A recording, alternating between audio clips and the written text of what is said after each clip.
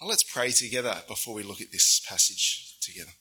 Lord, we ask that you might open our ears and hearts and minds by your Spirit this morning.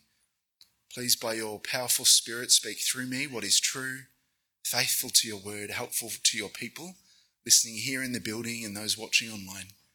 Pray, Lord, that you would teach us as David sought to teach those who heard him and read his psalm. Pray, Lord, that you might teach us about yourself and how you want us to respond to you, the rescuer. So, Lord, we pray you do a great work in us for your glory and praise. Amen. If I ask you what God has rescued you from, what comes to mind? Maybe he's rescued you from what could have been a horrible accident on your bike, maybe a fatal accident in your car.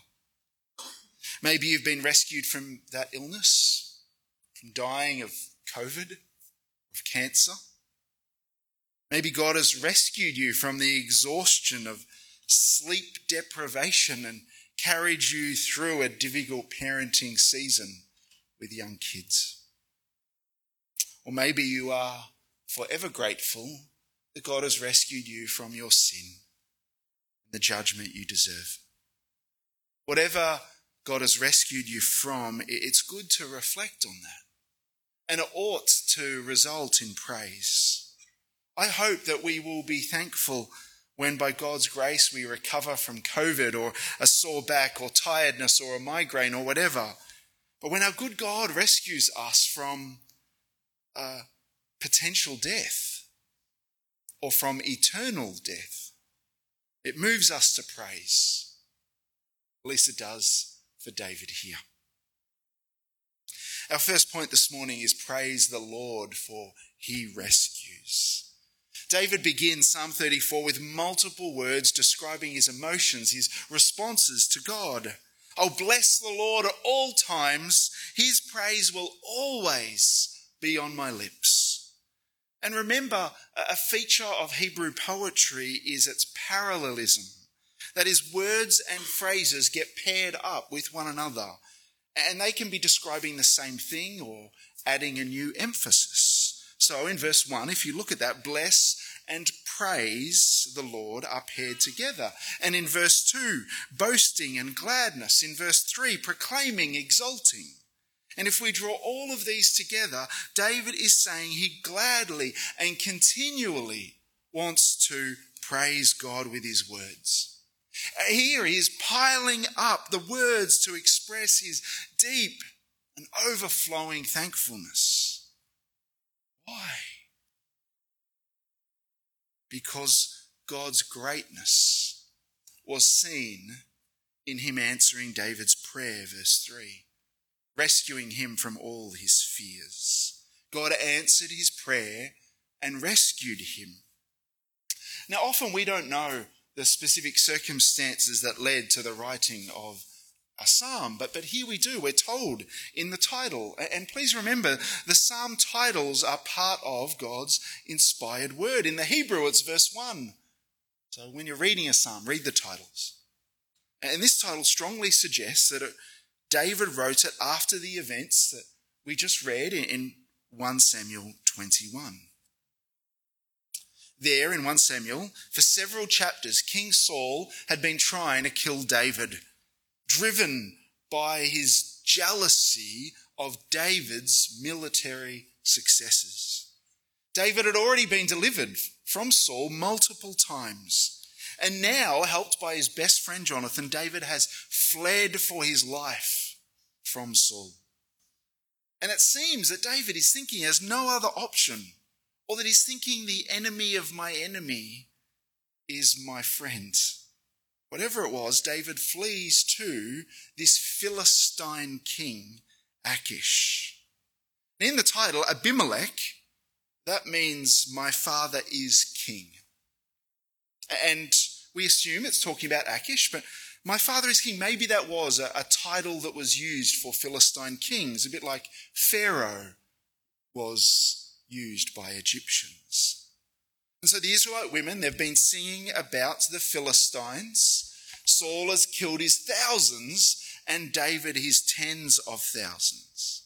And then that's the context. And after this, David now rocks up to this Philistine king, hoping that without his armour and his army, that he won't be recognised. But he was. And we're told there that David became very afraid. So he pretended to be insane, acting like a madman. I'm not going to illustrate that for you this morning. I don't intend on having saliva run down my beard. But his attempt, his plan worked, didn't it? The king, thinking that David was someone else, sends him away. But then in chapter 22 verse 1, we're told he flees and hides in a cave.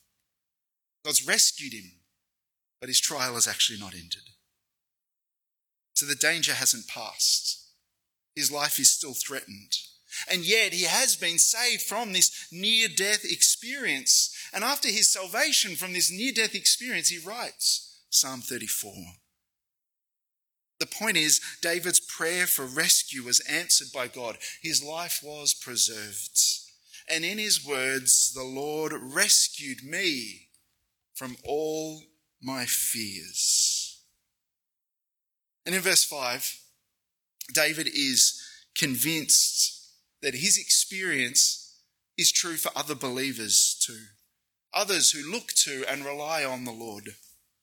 And that's those who in verse 7 fear the Lord. Remember, to fear the Lord describes those who have a genuine, awe-filled trust in God. And God's people, when they're poor, when they're needy, when they're in trouble, as David was then, they will find that God turns their glory into shame. God will save them, rescue them. He says, so that their joy is even seen on their face. David was then physically, immediately rescued from the clutches of the Philistine king Achish. But if you keep reading 1 Samuel, you'll see that David, as I said, still hiding in a cave, still on the run from murderous Saul, still fleeing for his life, always in danger.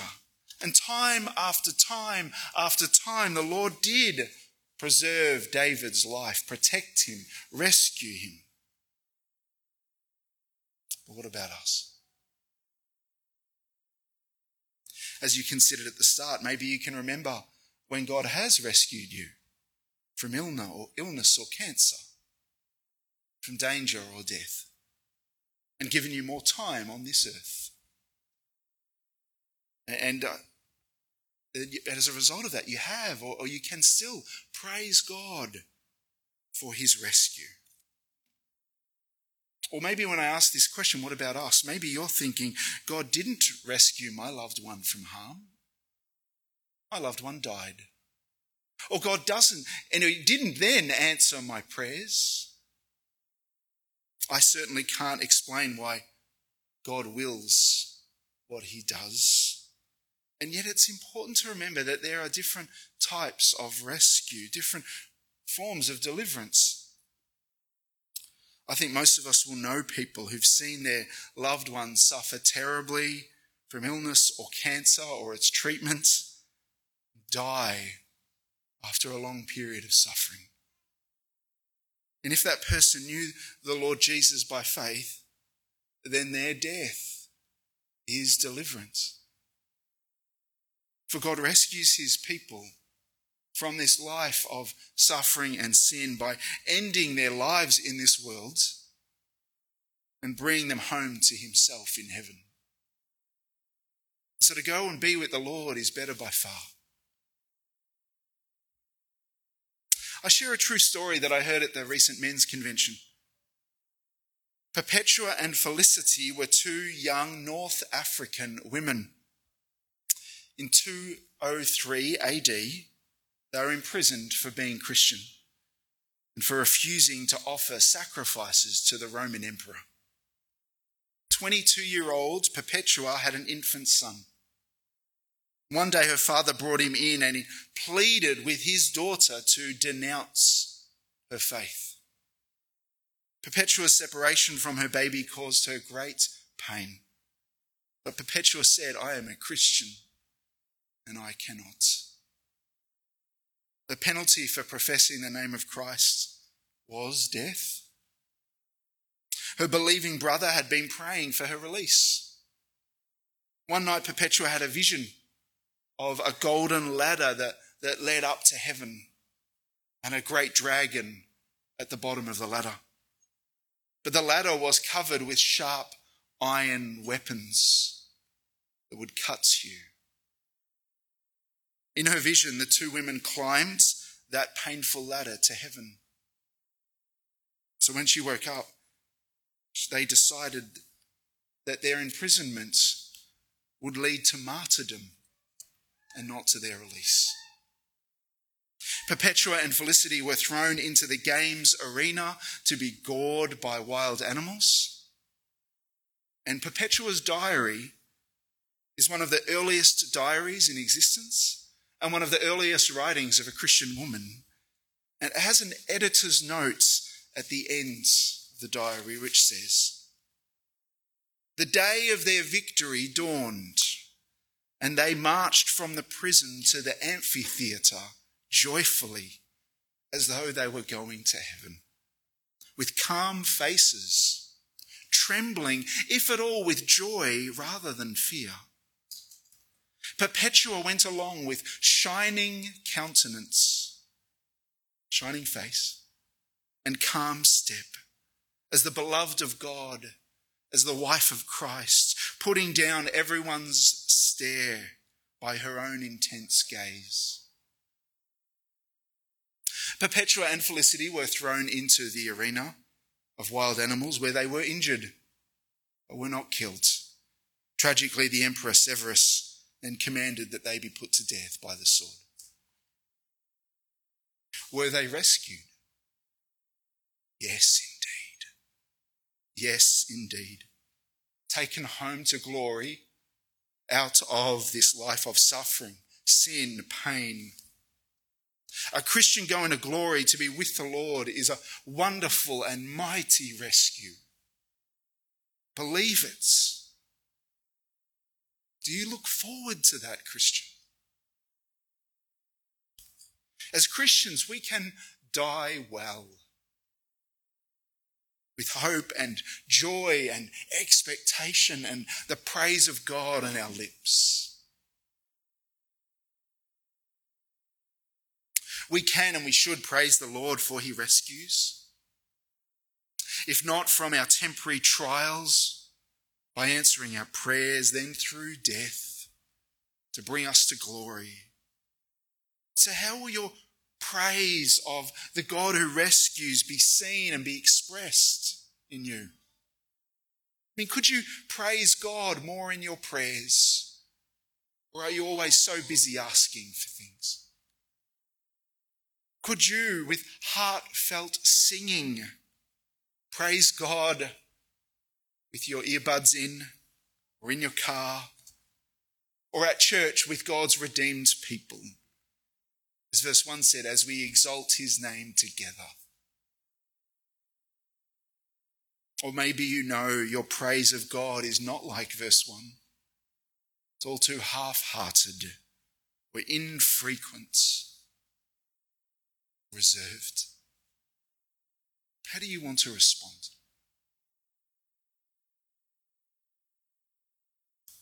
But as well as praising God for he rescues, Psalm 34 also wants us to know that God is good.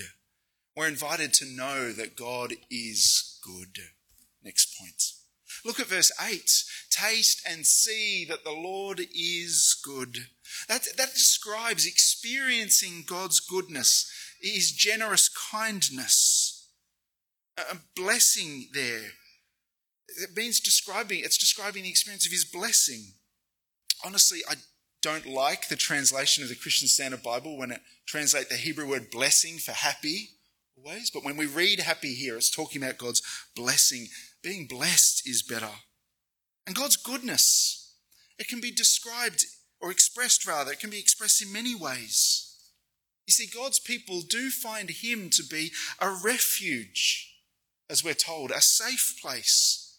And we'll look at what it means for God to be a refuge next week when Chris Craig, one of our elders, preaches on Psalm 46. But also also, because God is good, it means his people lack nothing, we're told. They do not want, as we heard last week in Psalm 23, God provides his people with what they need. Verse 10 says, those who seek the Lord lack no good thing. I mean, that requires a bit of interpretation, doesn't it? For we might think, Lord, I've got cheap sausages or rice again for dinner tonight, and I want steak. I lack that good thing. Or I want healing. I want a bigger house. I want marriage, a boyfriend, a friend. I lack that good thing. The challenge is then, and I know it's not easy, to trust that God is good and he does good. He promises to work good in your life, Christian. Remember Romans 8:28? We know that all things work together for the good of those who love God. It's important to memorize verse 29 as well, though, because it goes on to say that we're predestined to be conformed to the image of his Son. So what our good God gives us may not always feel good. It won't always seem good to us with our sinful hearts and our limited knowledge. But God says, trust me that it is good. It is good for making you like Christ. So when I rescue you from danger or suffering, it is good. And when I let you experience it longer and you have to wait, it is good. And that may mean that we experience many bad days, suffering and pain. But God is accomplishing his spiritual good in us, what is good eternally. A woman called Brianna McLean wrote in a Gospel Coalition article in 2018 that our understanding of suffering gets sticky when we try to hold together God's goodness and his sovereignty. We hear that in all things God works for the good of those who love him, but what is good when we're left bruised? If we understand that God is good and cannot do anything that is not good, then even in the depths of suffering, he is still good. God weeps over the state of this world and he walks with us in our suffering, but he is still in control. The goodness of God does not undermine our pain. 2 months ago, in an instant, everything crumbled. My future, my home, my greatest earthly desire were all taken by the God who gives and takes away. My theology of suffering was put to the test. I encountered the God who wounds, and he has taught me that my definition of good is wrong. In the Bible, Brianna continues, in the Bible, good isn't a longed for marriage. It isn't a comfortable home, a great job, or even a faithful church family. Good is God's name being glorified, his kingdom advancing. Good is people being made holy and learning to trust him more. God's ultimate purpose is to glorify himself, and he will not be thwarted. Forgot to put that up. So when pain seems pointless, the God who wounds shows me that it is good. The God who wounds has done this for his glory, to grow my reliance on him, to make me more like Jesus, to have his name proclaimed. That is good.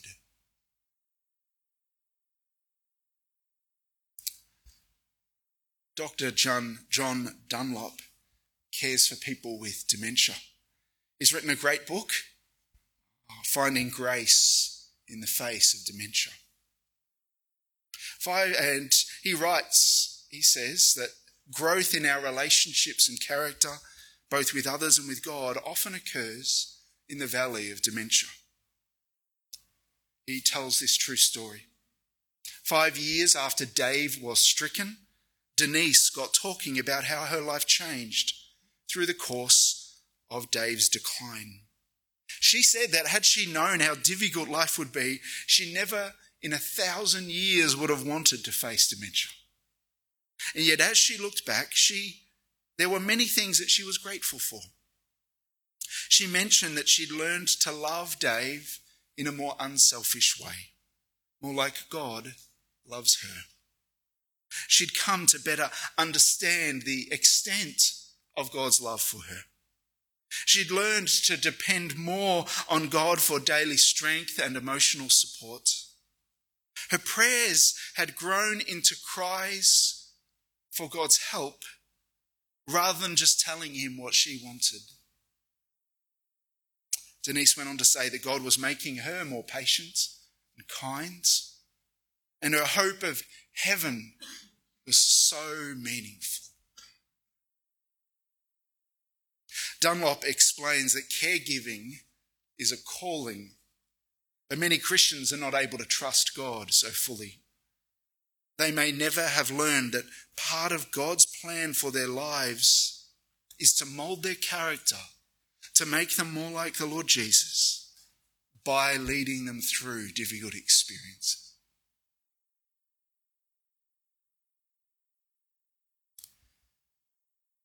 Psalm 34 is a poem that's actually structured around the letters of the Hebrew alphabet.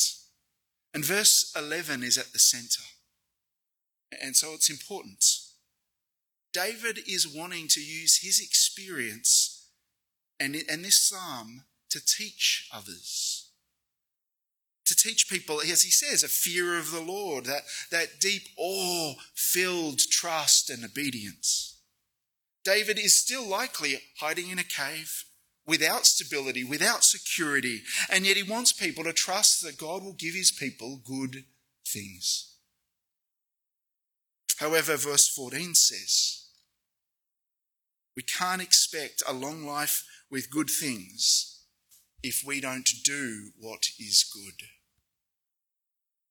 Now, verse 14 is not saying that we're saved by our good deeds or that we earn our blessing, but rather God's saved people will live for their Lord.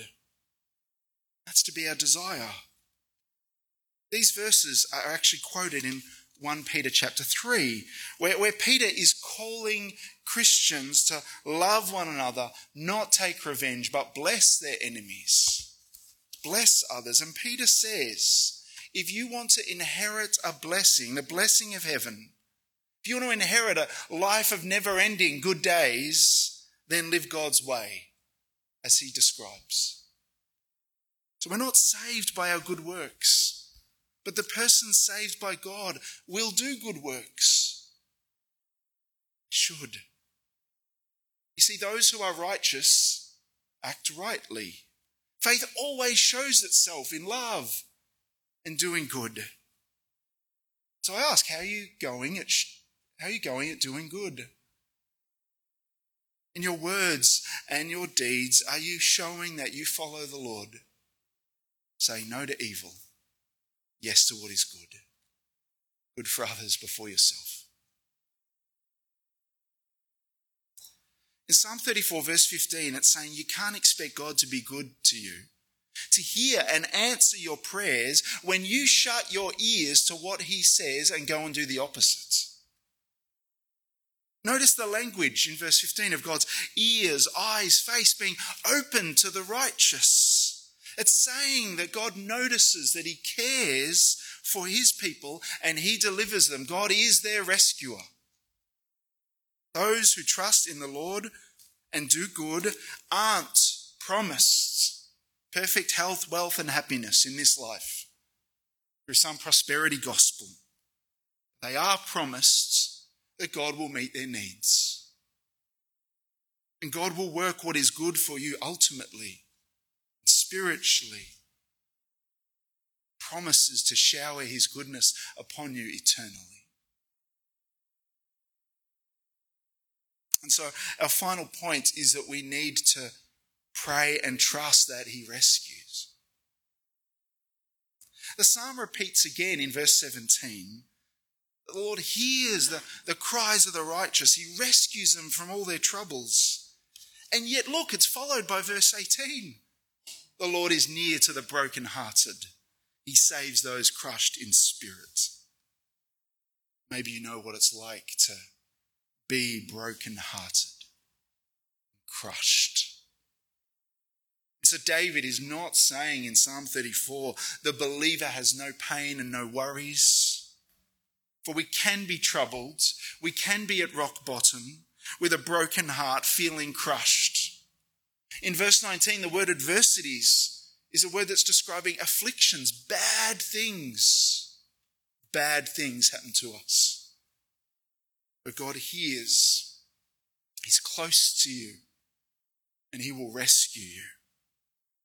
He will rescue either in his time by ending the trial or the pain, or by giving you grace and strength to endure it as he grows you more like Christ, or ultimately by rescuing you from this life of suffering and sin, by bringing you to himself,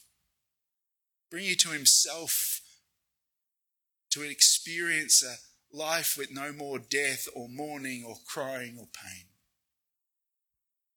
That is, if you've trusted in Jesus, the rescuer. And we can be sure that he rescues, for he has rescued us from our sin. Psalm 34 says of the one who is righteous, verse 20, he protects all his bones, not one of them is broken. It's helpful for us to know, to remember that this is true of Jesus, firstly and foremostly. In John's Gospel, in chapter 19, it tells us of how Jesus was crucified. He suffered the wrath of God as he hung on the cross, bearing the penalty for our sin, until he ultimately said at the end, "It is finished." He bowed his head and gave up his spirit.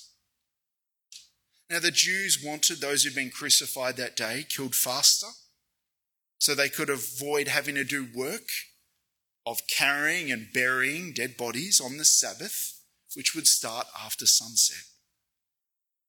And so the soldiers came and broke the legs of the first man and the other man who'd been crucified with Jesus. And when they came to Jesus, we're told in John 19, they did not break his legs since they saw that he was already dead. One of the soldiers pierced his side with a spear, and at once blood and water came out, evidence that he was dead. He who saw this has testified so that you also may believe. His testimony is true. He knows he's telling the truth. For these things happen so that the scripture would be fulfilled. Not one of his bones will be broken. Also, another scripture says they'll look on the one they have pierced. Jesus was crucified and pierced, and yet not one of his bones was broken at his crucifixion, to fulfill Psalm 34 verse 20. Only Jesus was innocent. When we read this psalm, think about how it points to Jesus. Only he is the truly good one, who did good, who alone did good every day, all the time. Only he was innocent, and yet he died in our place for your sin and for my sin. That the God who wounds became wounded, so that we never have to experience the pain of suffering for our sin. It's amazing. In Christ, God took our wounds upon himself. Christ became sin for us so that we could become righteous, right with God. Psalm 34 verse 22 says that God's servants are redeemed. And he did it. He redeemed us. God set us free from the punishment that we deserve for our sin through Jesus. All who take refuge in him and trust in him will not be punished. That's what we've been rescued from. Best of all. All who take refuge in the servant Jesus, the Redeemer, will not be punished in hell. And isn't that wonderful? God, through Christ, has rescued us from our sin and its punishment and an eternal death. And now we can say, we can sing, we can shout. Romans 8:1, there is now no condemnation for those of us who are in Christ Jesus. Super good news. And if by faith you know that God has rescued you from your sin, from eternal death, from a punishment in hell that you deserve, then you can trust him in your troubles now. You can trust your good God to rescue you from your other trials too. Trust that he will provide you with what is good in the meantime. In your illness, in your loneliness, in your conflict, your fears, or your caregiving, working good now with a rescue that's to come. And it's just a matter of time. So trust him. I hope that we can all praise God for the rescue from sin and rescue from spiritual death that Jesus has won for you. Praise God that he is near to the brokenhearted. Praise God that he's good. And in your trials, he will accomplish good in your godliness. Praise God for every good gift you have, for all the prayers that he has and does answer. And praise God that never-ending good days awaits you in the life to come. So what will you do to praise him? And I ask, is radiant joy seen on your face? Brothers and sisters, taste and see that the Lord is good. He really is. Really is. So keep trusting him. You will see it. Let's pray. Father God, we praise you for you are good. I know that sometimes we don't feel it when life is hard and the trial continues. Please help us to trust that you'll do what you promise. Work all things for our good. You'll give us what is for our good. Give us what we need in this life. And in life to come and in the future, unless the Lord Jesus comes first, you will bring us home to be with you, to experience what is incomparably and never-endingly good, to grow our trust in you. Lord, we pray you'd give us joy and praise in response to who you are and what you've done.